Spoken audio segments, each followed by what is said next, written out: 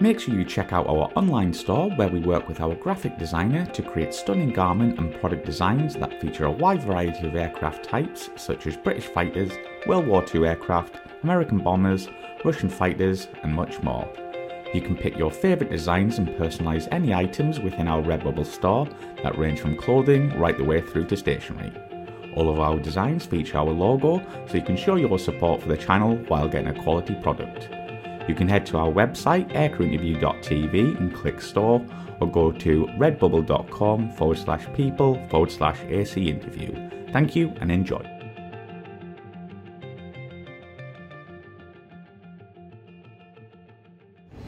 Yeah, it sounds like you sharpened your claws on the My 17 and the 8 there. But yeah, let's move on, Nitin, because I want to talk about the My 24 and 35. So obviously, it's been famously in Top Gun now, which I'm sure you've seen. And but let's talk about how you got ported to the Hind and what was the role of the aircraft with the Indian Air Force. So it was 1984, I told you, the aircrafts came in. And the first lot of people were still flying them when our postings came in 1989. So the 5 years, we had a fixed set of people flying them. These are the aircraft which the original lot of people went to Russia. They trained there. And they came back with the Mi-25. That is the basic Mi-25. That is the Hind E actually. Hind D, not the Hind E, Hind D, which came from Russia. So it had the basic, it could, the Indian Air Force in those times was just using it for rocketry, the front gun, and not much, not more than that, and some bombing, bombing. That's what we were doing. But when the Mi-35 came, it came with all the gizmos. It had all the sights, different sights, automatic sights. It had a different set of armament. It could fire the missile. Of course, I forgot the missile on the Mi-25 was a basic missile, whereas we had a supersonic missile on the Mi-35 when it came, the Strum, the 86. ATA 86 we call standard missile, which could just be launched and it could go 3 kilometers with a blink of an eye, and shoot down a tank. So basically, it was not an attack helicopter; it was an anti-tank helicopter. Okay, right. Bought for support of the army, right? But being what we are, we quickly, devised ways and means to utilize it in support of other operations like, bunker busting to, anti, what is it called, air defense, anti-air defense, in the sense busting the radars on the other side. So those kind of things also became part of our journey in the attack helicopters then. And once we had the Israelis do the upgrade in which we got the low light television and we got a glass cockpit, a semi-glass cockpit, and we got everything that was required, then flying by day and night became, and those sophisticated helmets with everything coming on your visors. So it became a piece of cake to fly the aeroplane by day, night, whatever. It was like technology, which was taking you from A to B.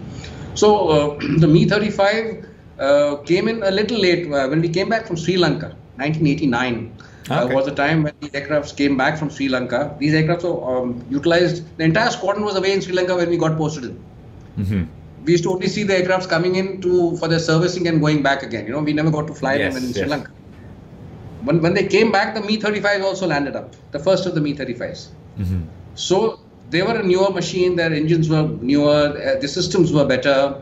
So we started flying those, and those were, of course, and we could fly both of them. We were allowed to fly both the types. There was not an issue about that at all. So it was a different machine. It had a tandem cockpit. Everything you had to do, you are used to in a twin engine. You are used to the engineer, starting up the engines for you, putting on the switches for you, and sitting in the middle. You're like an airline pilot, autopilot on and flying from A to B, and only using your controls, your hands and legs only in the last parts of your sorties. Over here, to put on all the switches yourself, to ensure that everything was under your command. There was a flight engineer who was standing in the little alleyway behind us, just trying to monitor, but he was also not required. Actually, he's not part of the crew on the Russian side. But the Indians decided to have a flight engineer on board for some reason, good or bad. It's a different issue. But he was there, but he couldn't even reach out to any switch. He was just there to monitor. So when you're looking outside and flying, he would look at the engine instruments and all and say everything is fine, everything is going fine, because there was no time to look inside when you ultra low level flying. With all the flying, most of the flying that we did on the Mi-35 was absolutely deck level. Wow. It was so low that if you put down your undercarriage, you could touch the ground. It was that low. Wow. We used to fly between trees, and this aircraft, of course, we were very thrilled with the fact that we had a undercarriage that could go up and come down, every other. Yeah, it's a crazy aircraft. I was going to ask, just moving back a bit, what was your first thoughts when you saw one up close? Because I've seen one up close and I'm like, wow, this is a beast. This is amazing. What were your thoughts? It was a beast, all right. It was a beast, all right. And it had armor plating all around. Yep. It had armor plating all around. And the way you got into the aircraft itself, it was like climbing on top of a camel. You climb up into the cockpit, and once you get inside, you're cocooned completely. Once the door closes, you're like inside, and nobody else with you. And your co-pilot sits in the front, who operates the front gun in the swivel mode, and does the missile work and all that. So he sat in the front, and the control, there was no instrumentation in the front. Okay. It was just basic 1 or 2 flying instruments which were on your side, on your left. The airspeed indicator, the altitude thing is on the left. You could have had to look left and kind of fly it from the front. Wow. The basic controls could be stored away. You could store away the controls, and there were no controls available to fly the aeroplane if you had to do your other work. So it was different. It was a beautiful aircraft. Yeah, and let's talk a bit about your ground training and flying training. How did you change your mindset coming from the Mi-8 and 17? Was there a big difference there? Of course. No doubt about it. Over there, that's more peacetime, I felt. I mean, one feels now when I look back, that was more peacetime flying, although we were going right up to the border, but we didn't have anything to kind of save us if somebody fired at us, Out here, we were offensive. We had to have an offensive bent of mind. Our whole mindset had to undergo a change to kill people. In fact, I have written an article about killing people in one of the magazines just a few weeks ago, about the first time what I felt while shooting at a live target. So those kind of, we never were exposed to that kind of thing, except for some armament work which was done on the Mi-17, which was like practice only. We never thought that we would be utilized in an offensive role. In this case, in the Mi-35's case, there was no other choice but to use it in the offensive role, in the anti-tank. And of course, and go beyond the borders all the time. I mean, think about going beyond your borders all the time. That was the difference. So the mindset completely underwent a change. We were like those fighter pilots, gung ho, and waiting to get the kill types. Yeah, absolutely. And what was your first squadron you started training with, and where were you based on the 25 and 35? I was in a squadron called 125 helicopter squadron. That is the first attack helicopter squadron of the Air Force. Today it flies the Apache. Yeah, today it flies the Apache. And it was based in Pathankot, where the terrorist attack happened a few years ago, if you remember. It is right next to the Pakistan border. It's right next to the Pakistan border. And we were affiliated to the army then. So we were flying in conjunction with the army for a large number of missions. Mm-hmm. And could you tell us... Oh, sorry. No, I was going to tell you about... You asked me about training, ground training for Mi-35. Yeah, so that was rather long because of the systems that it had. Plus the armament system, we had never studied so much about armament delivery and armament systems. Mm-hmm. So one had to really go through a lot of studies before you actually started flying the aircraft. Wow. So that was a lot of groundwork had to be done, especially in systems that we were not used to. Otherwise, the engines are by and large the same. The controls are by and large the same as a Mi-8 and a Mi-17. Mm-hmm. The looks may be different, but the controls are by and large the same. They're a little heavier than a Mi-17, but similar to flying. Flying wise, there was not a problem. But utilizing the machine as a weapon, an offensive weapon, one had to know all the other systems that were on board. So that was the difference, yes. And how did you deal that with in your mind as well? Like, obviously, you were offensive. You might go and, hurt people, kill people. Was that okay in your mind, or were you just kind of focused on the flying? Did that come into your thought pattern at all? I think once you have posted to an aeroplane which is supposed to do it, I suppose it comes with the package. It comes with the package. Yes. Once you get trained on it, and what else? You have to fire the rocket at a target. You have to fire the bombs at the target. You have to fire the front guns at somebody. So you are using the machine as you're taught to, whether it be a live target or a dummy target. It doesn't matter. So when I first fired at human beings, that was in Congo, in the United Nations peacekeeping mission in Congo. When I fired it for the first time at live targets, yes. When I pulled the trigger the first time, it was difficult. I must admit that there is something that you're going to kill somebody, and you're aiming at somebody which is moving. So it was, and when you come down after the sortie, the post-flight effect on your mind, it takes some time to come out of it. Yes, I do agree. Yeah, I've heard that a few times from people who've flown in combat. Yeah, it's like once you're doing the mission, you don't really think about it. It's once you're back on the ground, then it all kicks in. So yeah, that's when it takes time. But obviously, you kind of mentioned it before. Yeah, what was it like having a back seater? Because it almost feels like it's like a fighter jet with a rotor almost behind. Absolutely. So when you see it from the ground, flying from the ground, you can make out that it's a very mean kind of a machine. Oh God, yes. Mean. It was very mean. And when you're sitting inside, when you think about the other people looking at it, you feel that you're the mean guy and you got to get those bad men out types. So you're like that policeman on the beach trying to find out the bad man, the bad men, and trying to kill them. Yes. It is like that kind of a feeling. Yes. Yeah. Absolutely. And let's talk about some of the weapons it could carry, and obviously the gun. Can you talk us through that for our viewers? Yeah, it had a plethora of weapons. It could dispense grenades. It could dispense bomblets. It could fire the biggest rocket in the world, which is fired by the bigger fighters. It could fire the biggest rockets, 130 millimeter rocket, huge. Wow, that's huge big. rocket. It was called the Su-20. What is it called? I'll just get to that name. Otherwise, it had the rockets, the 57 millimeter rocket, the 240 millimeter rocket. That was the big one that I was talking about. It just could carry 4 of them. And other than that, we had those 4 missiles on the aircraft, always there, on 4 missiles that could take on 4 tanks. And the front gun, it was an amazing weapon. Multi-barrel Gatling gun with a fantastic rate of fire and very accurate, very, very accurate. Yeah, because obviously with that big gun, you have to be accurate. Yeah, so like, I've heard stories before where it's like, is it already aligned to the aircraft, or is it in your visor that the gun moves?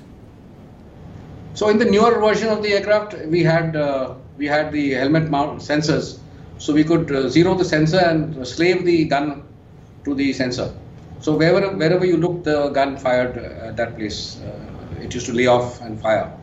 Other than that, the earlier, in the old times, the Mi-25 and the 35, we had to go into a periscopic sight to fire the missile. Ah, okay.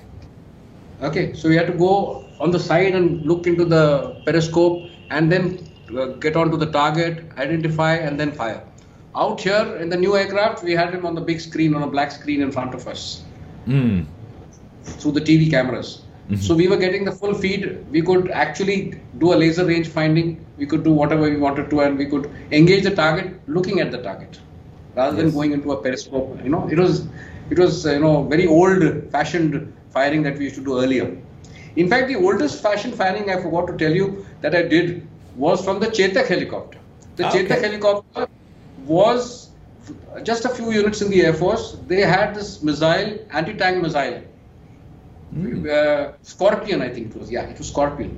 And it was fired. It had two, wires which used to come out of the missile, and you had to control it to actually fly it like a kite onto the target.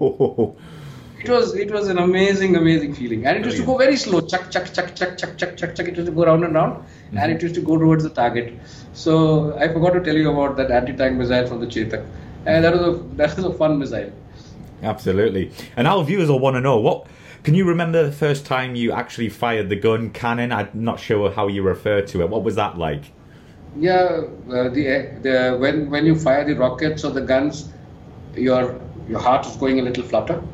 You're a little thing, because at that point in time, your concentration is completely on flying the machine accurately towards the target and aiming correctly. Because the helicopter is a very bouncy machine. Little bit of error here and there, the rockets can go all over. Wow. So you got to be very steady in your flying.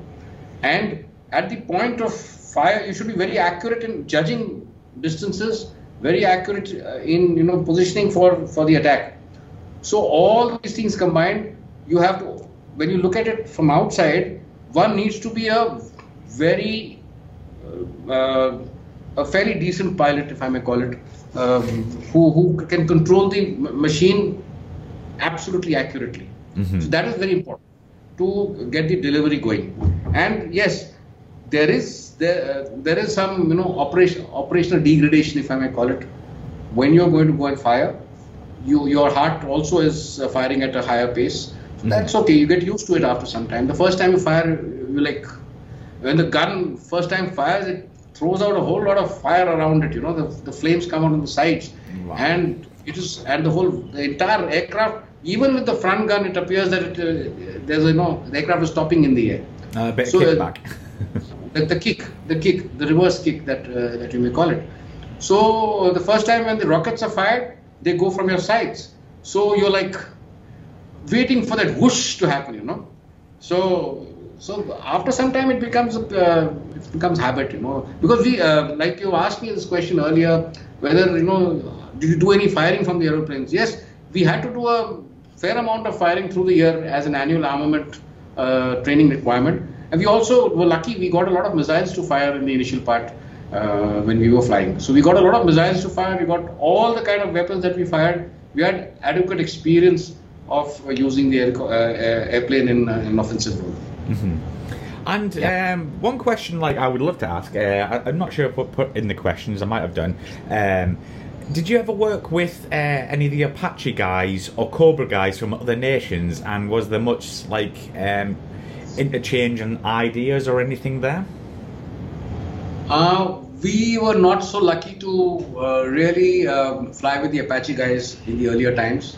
Now, of course, we have the Apache here, so the Apache and the Mi-35, they work together. So they must be doing a lot of stuff together. But when we were when we were abroad, when we were flying in Congo, the Mi-35 in Congo, we had the Bangladesh Air Force and the Pakistani Air Force, they had their aeroplanes there. Oh, wow. So we did some kind of interaction with them, but it was not much. We really didn't do any flying exercises with them as such to learn from them. No, we didn't. But we did get a large number of pilots from England who came and flew at high altitudes with us, and they flew the Mi-35. They had to have a look at the Mi-35 also. Yes, we showed them the Mi-35. So they were very keen to know what all we do. Yes, we had some teams coming from there, but there was no formal exercise as such from where we could learn from each other. Yeah. And did you ever get to work, or did you work with, your Air Force's fast jet guys, the MiGs, the Mirages, or anything like that? Oh, yes. We have this Top Gun school called the TACD. You must have heard of it. Yes. It's called the Tactics Air Combat Development Establishment. So one of the first courses that was held for the helicopter guys, I went for that course, for the Top Gun course. And out there was the first time that we started flying something called dissimilar air combat. Nice. Dissimilar air combat. So that is the time we flew with the MiG-21. We flew with the Mirages. and good. It was very nice. It was good. Those guys couldn't get us. Those guys couldn't get us because we were so low. They couldn't get us in their sophisticated radars. Yeah, we used to have the thrill of pointing our nose into them and showing them the photographs of us shooting them down. Those kind of stuff. Wow. So it was, we had to prove ourselves in front of those guys. It was their bread and butter initially. Now it was ours too. So we had to prove a point to them that we were professional. We could get them when we wanted to. I mean, when we could get them. Because of low speeds, it's very easy for us to just duck down and under the trees and wait for him to go away. Mm-hmm. Best tactics against a fighter is to just duck down. He may, despite the fact that the new radars, of course, they can declutter. Otherwise, in the olden times, their radars could not. When they clutter off the ground, they really can't catch us. And he can't shoot down at that angle down at you in any case. Mm-hmm. So you're quite safe. You're quite safe from unless you're flying, at 500 meters or something, and then he gets you by chance. He gets you. You're bad luck. You're bad luck. Mm-hmm. Otherwise, if you spot him early, it's very easy to kind of get away from a fighter. Mm-hmm. Not a problem. Out there, we were taught about all this dissimilar combat as well as combat between helicopters. So we used to kind of simulate two Apaches and two, something else, and simulate. And then we used to do two versus two, 2 versus 1, multi-aircraft combination packages, those kind of stuff. That must have been fun. That must have been so fun. Oh, it was one of the most difficult courses that I ever attended. Wow. Because you have to put in a lot of effort there. Yes. Yeah. It's not like the movies where you just go there and you just fly about all the time. I'm sure there's a lot of books. Yeah, I saw the new Top Gun the other day, and I said, "Wow, these guys are, portraying what a picture they're portraying about flying." But yes, for the civilian to know what it is all about, I think they did a good job. They did a good job at it. Yes. So I wanted to just talk a bit about the 25 and 35 and the differences in the cockpit. You kind of mentioned it before, but if you can describe that for our viewers and what the big changes were. The Mi 25 and 35, the biggest difference was that we had a moving map display in the Mi 35. Mm-hmm. We could put a piece of map inside, and it was connected to the nav system, and the cross would tell us where we are. Yes. So it was a very basic system, very, very basic system from the Doppler. It was a Doppler-based system. It was not a GPS-based system also. Mm-hmm. Then, of course, we had a GPS separate on board, which was not interfaced with this particular nav system. But when we got the Mi 35, the upgraded Mi 35, then of course the nav and the nav attack systems, they all combined together, and everything was available to you to the last meter. I mean, it was so accurate. Yes. So the difference in the cockpit, basic difference in the cockpit between the Mi 25, 35, not much. The instrumentation was a little better in the Mi 35. From the Mi 35 to the upgraded Mi 35, the Israeli upgraded Mi 35, there was a big difference. So everything was coming on a dark screen. Mm-hmm. So that was the difference. And of course, the sights changed. Everything was electronic after that. The helmets, of course, changed. Helmets were integrated helmets now. They had a boom mic. Otherwise, we used to put those big Russian masks around our face. And, the plant pot. Horrible leather mask, which used to give you a permanent mark around your... Yes. Like a monkey when you came back. Yeah. So Nitin, obviously you mentioned that you flew in the Congo in a conflict. Can you tell us about this and why it happened, maybe? Yes. I went to Congo in 2006. The Indian Air Force had been moved into Congo in 2004. 2004, the first contingent moved to Congo. And of course, 1962, the Indian Air Force had already been there in the initial part of the conflict. Yes. When the civil war broke out in Congo. That was a long time back. That is the time when the Canberras had gone, actually. The fighters. Oh, wow. Yeah. So that's a beautiful story in itself, which I've written about, actually. Coming back to the helicopter story, the Mi-17s and the Mi-35s, Mi-25s initially, were inducted into Congo from 2004 onwards, approximately, 2004. And We were based at two different places in Congo. We were in the eastern Congo, on the borders with Rwanda, Sudan, that area. So we were fighting there. What fighting? We were not actually fighting. Our job was to ensure that there was peace. Actually, what happened was the Congolese army was very loosely knit army. Plus the fact that the political control over the army, as well as the entire huge country, such a huge country, no communications with one end to the other, so it was a very difficult country to govern. So there used to be these factions that used to form up within the army, and there used to break away factions, there used to fight against each other. There was rape, loot, the works, everything was happening, thanks to, and some civilians also used to kind of, merge with these dissident groups and carry out a whole lot of stuff that was happening, right? So our job was actually at one point was called show of force. Yes. We used to fly the aeroplanes with loaded aeroplanes, of course. We used to fly wherever there was a problem happening. We used to fly there, orbit around there for some time. The people used to move out. They used to be afraid of us. They used to move out, and then we used to come back. So that was a show of force that was happening. Yes. Only in a couple of instances in our time, it's happened about maybe 5 or 6 times totally till now, that the Chapter 7 of the United Nations that says the use of force to stop infighting. Best way, I think. So the Chapter 7 allows you to use the use of force, for which New York will give you the clearances. So when there was this infighting became a little too much in our tenure, the dissident groups actually it was so huge. There was a guy called self-styled general called General Nakunda. General Nakunda, his faction, almost 10,000 guys. Wow. They were moving on to our base at a place called Goma.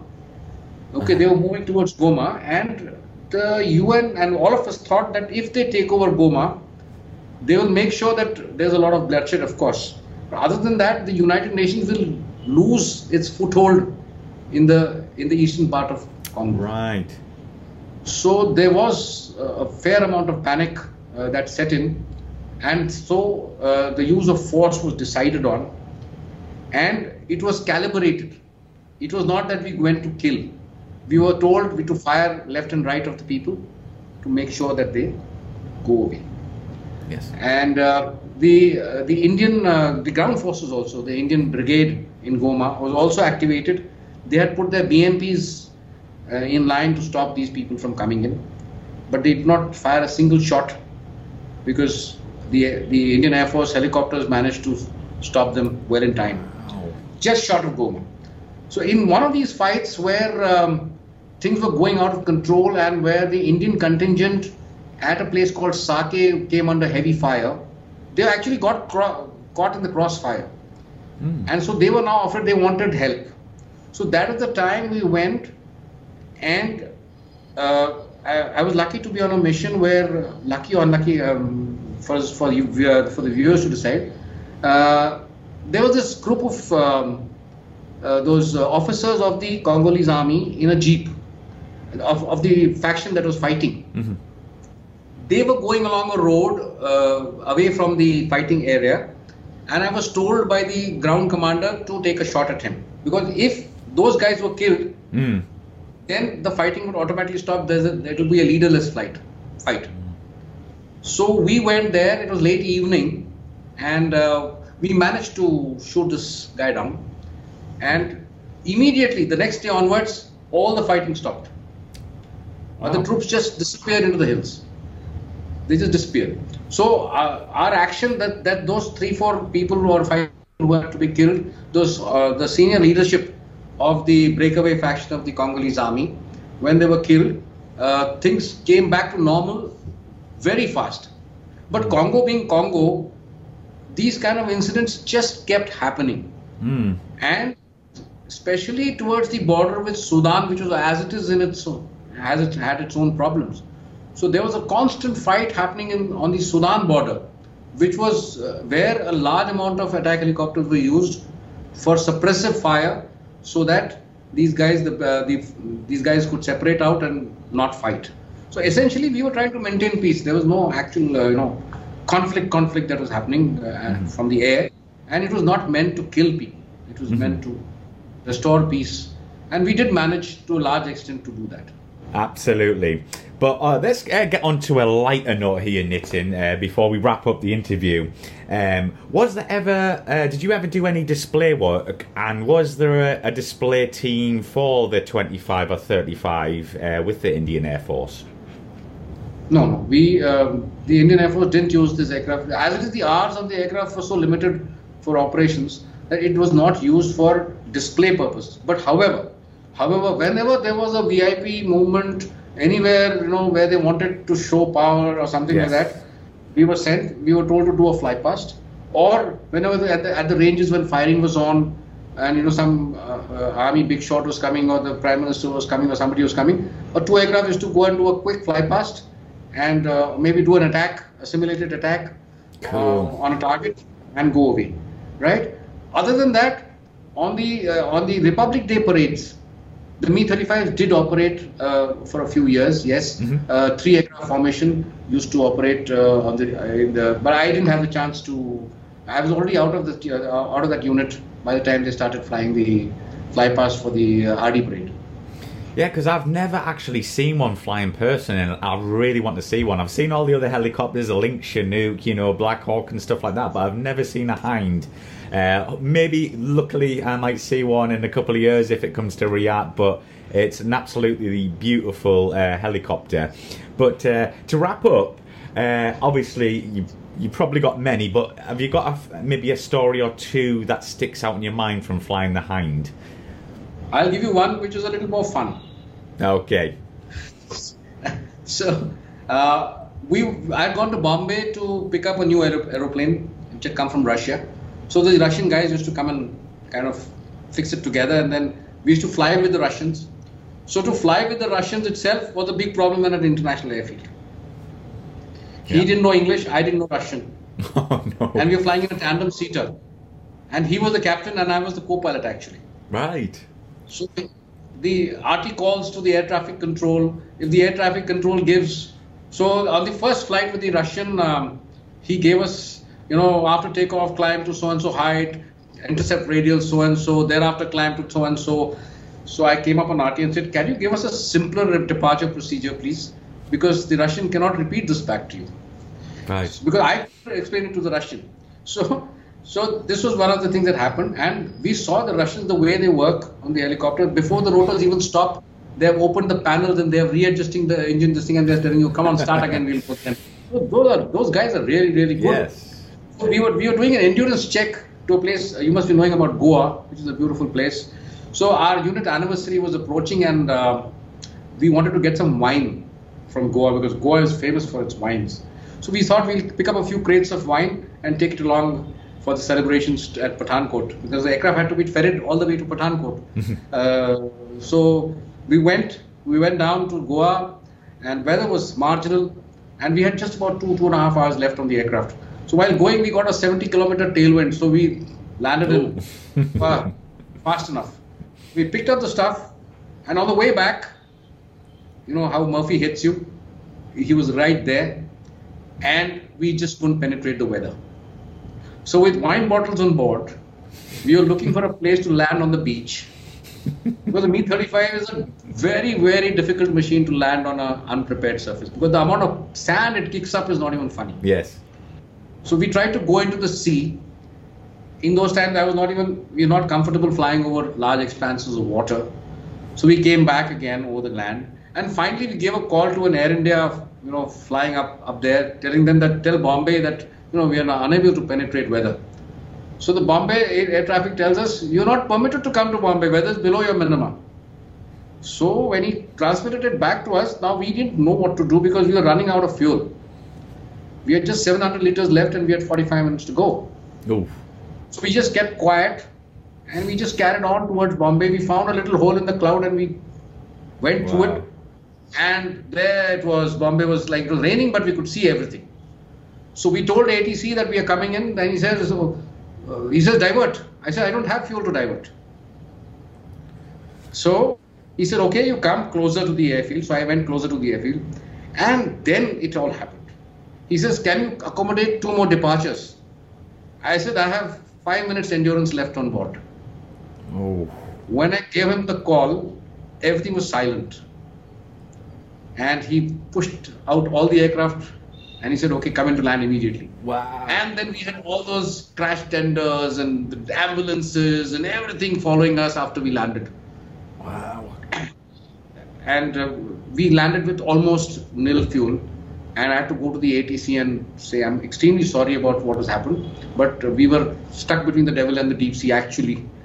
Devil, the weather, and the sea on the one side. We just couldn't penetrate. And this aircraft is not supposed to have diversion fuel. You know, it's a fighter kind of an aircraft. It has to. Don't carry this kind of diversion fuel and all that.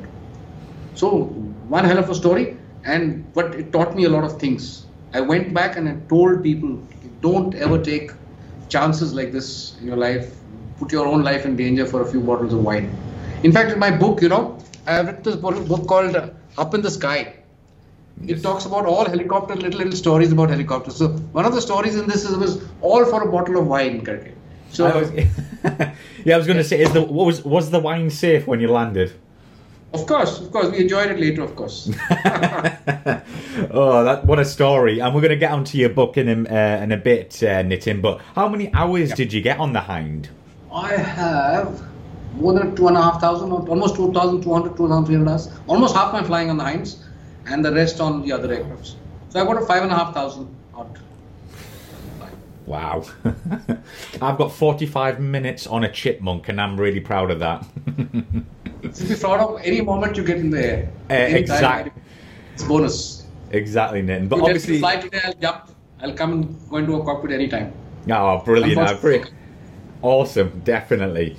But obviously, you showed your book there, Nitin. But can you tell us about it? And obviously, you have your own website, but you do a lot of journalism work as well. Just talk us through this.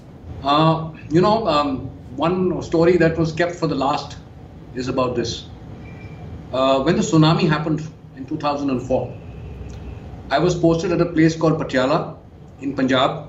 I was looking after a radar. I was out of flying. I had finished my command tenure and everything's over. Mm-hmm. And one fine day, the tsunami happened, and I volunteered, and I went to the Andamans, the Andaman Nicobar Islands, which were massively, massively hit. Mm-hmm. I went there for the rescue, relief, and rehabilitation work. Went back to flying. I was the task force commander to look after the entire southern islands of the Nicobar group, where all the relief and rehabilitation was to take place. Mm. So we had some helicopters flying through Burma, through Rangoon, coming through Coco Islands, and to us, because there was no other way to get the helicopters by ship. It would have taken too much of time. So we got the helicopters in. We had about 2 helicopters serviceable on the island. And then for the next 1 year, I was managing the entire operations of flying and rehabilitation rescue work on these islands.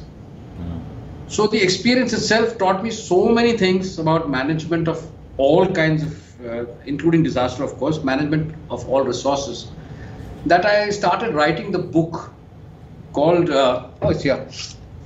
It's called A Few Good Men and the Angry Sea. Right. So we were the good men, and hopefully, yes, we were. And we were 70 of us who went there and stayed for a year, and we got back that island back to normalcy within 100 days. It was a lot of hard work. Yeah. And I've written about it in this first book of mine. So I didn't write about it. I just, kind of maintained a diary. And unfortunately, my computer also crashed and I lost all the data. Oh. But thankfully, God has given me a very good memory. Yeah. Thankfully for that. Thanks for that. And I started recounting this entire script for this book 9 years later. 9 years. Impressive. After the tsunami. And I wrote this entire book in one shot. I just kept writing it like a diary. And then I let the editors and the people do their jobs, and put the photographs in, put everything in. And that was how I started my writing. And I was motivated by the editor-in-chief who is a dear friend of mine of Rediff.com. It's a website, Rediff.com. He is the guy who actually motivated me to write, and he's the guy who actually got me to write thereafter. So my second book, it's about a paraplegic pilot. It's called Born to Fly. It's about a friend of mine who becomes a quadriplegic in an accident and how he takes his life thereafter. It's a biography. And thereafter I wrote, of course, short stories about helicopter flying. I've written 2 more books after that. So writing became my second kind of a passion after flying. After I came in close to my retirement and my senior days, where one gets to fly once in a month or twice in a month as an AOC of a base. After which, again, you're managing flying, but you're not touching a helicopter or any aircraft. So I took to writing, with passion, and I started writing. And I wrote on historical facts about the 1971 war, about the Kargil war. I kept writing, and thankfully Rediff.com kept accepting my articles. So that's how my journey into journalism kind of thing started. And then, of course, I'm doing a very, like what you do about talking to pilots, I'm talking to people who have flown all the historical aircraft who are still alive, right from the Su-7 and the other old aircraft, like you did one with Golani the other day. Yes. So I'm talking to them, and I'm getting the story of each of these aeroplanes in a kind of a book format, and I'm going to do it this year. So hopefully I am in touch with a lot of people who are wanting to tell me their stories about flying those old machines, So that's what I'm doing now. That'd be absolutely amazing, yeah. And we're going to link everything that Nitin just said in the description, so go and pick it up there, and we'll link his website, which we'll wrap up at the end. But I want to ask you, obviously apart from aviation and writing, do you have any other hobbies? Oh, lots. I love to cook. Okay. I love to cycle. I love to trek. I'm an outdoor person. I love to go all over. So we love, in fact, in Congo, we went and climbed a live volcano. It was one of the most beautiful experiences of my life. A live volcano in Congo. That's another story, of course, for another time. All right. This could be a difficult one for you, but I think I know the answer. Favorite aircraft you have flown? Favorite aircraft? Oh, that's a difficult one. Why do you keep the difficult ones at the end? But if I have to really choose an aircraft, it will be the Llama, the SA-315, the basic aircraft which actually teaches you how to fly. All the modern aircrafts are button controls. I call them button pilots nowadays, Button they pilots, just got buttons, right. They just keep pressing them, and the aircraft goes from place A to place B. Even the helicopter goes and hovers and lands on its own. That is a basic aircraft which actually sees your motor skills. You can milk the, as I say, the controls, milk the power of the aircraft to its maximum. Yes. So that's why I would put the Chetak and the Cheetah, the basic helicopters, at the top of my list. Yes, okay. I was going to say the Heinz just because it's just so cool. But yeah, that's where you build your skills. I totally understand that. But is there a favourite aircraft you would love to fly, past or present? The aircraft I would like to fly now? Yeah, past or present. It can be gone, retired, or it can be now. What would you love to fly that you haven't? Oh, the Chinook is different. I've never flown a tandem. Wow, okay. The Chinook. It's in the amount I've read about the Chinook and the Apaches in the Afghanistan conflict, and by the use of by the Americans and the British. I would love to be in one of those machines to actually see how it was to fly those machines, the modern gadgetry that they have. Yes, I think those two machines are the ones that I would like to get into. Good answer. And the final question, where can we find you online? Do you have a website, Twitter, or anything like that for us to look you up? Yeah, I'm everywhere. I'm on Twitter. I've got a website, nitinsathe.com. And my website, actually, I've got it up last year after I retired. Unfortunately, I've not been able. I've just put my stories there. I've put my blogs there. But I want it to be a more interactive website where people can come and talk to me, and I can discuss various issues about disaster management or flying or whatever. So I intend to get that going better in the next few months. Hopefully I should. Other than that, of course, I'm on Twitter and everywhere else, like everybody is nowadays, Facebook and everywhere. Yeah, you have to be, don't you, these days? You can't get away from it. Yeah, you can't do without it. Can't do without it. Well, especially so with the kind of work I'm doing, I'm writing, I'm giving talks on television, I'm giving talks online to people, and I'm motivating people to join the Indian Air Force and the Indian Armed Forces rather. So that's one of my new things that I've started to motivate boys and girls to join the Armed Forces. So I take a lot of classes and well, Nick, you must never have a day off. Like, you just seem to go, go, go. I hate it when I have no relaxing at all. Rather be doing something than just sitting brooding in my room. I can't spend it. I'm a very you want effervescent or on the go. Too much energy. Thankfully till now. Absolutely. And again, folks, we'll link everything that Nitin's mentioned there, his website, his books and stuff like that. But Nitin, thank you very much for coming on the show. It's been an absolute pleasure. Thank you, sir. It's been lovely talking to you and going back into past memories. Beautiful. Thank you. Cheers.